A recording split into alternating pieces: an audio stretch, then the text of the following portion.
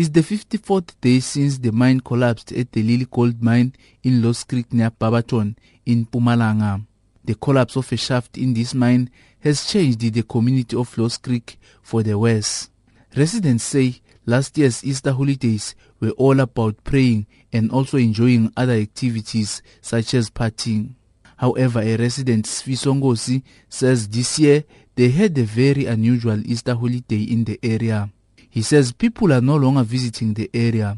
Ngosi says it was a quiet Easter for them. Everyone is shocked and affected because that mine is like the source of income to everyone in this community. Everyone was, because this was a new year, everyone was looking for an employment. Okay, if we study in a new year, we'll get a job. Everything like that has stopped. Like children at school, they were looking forward for learnerships. We don't feel safe because we don't know what can happen in the future, because like we hear that this mine goes underground and it's everywhere. Yeah, we hear the blast somewhere in the houses.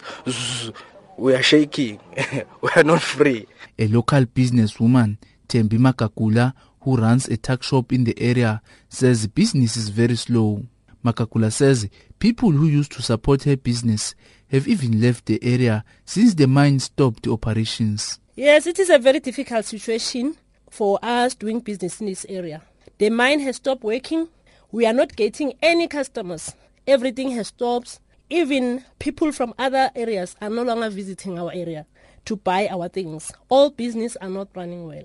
Mine management have indicated that it will take about 6 months to complete the drilling of a new shaft to help gain access to the container underground.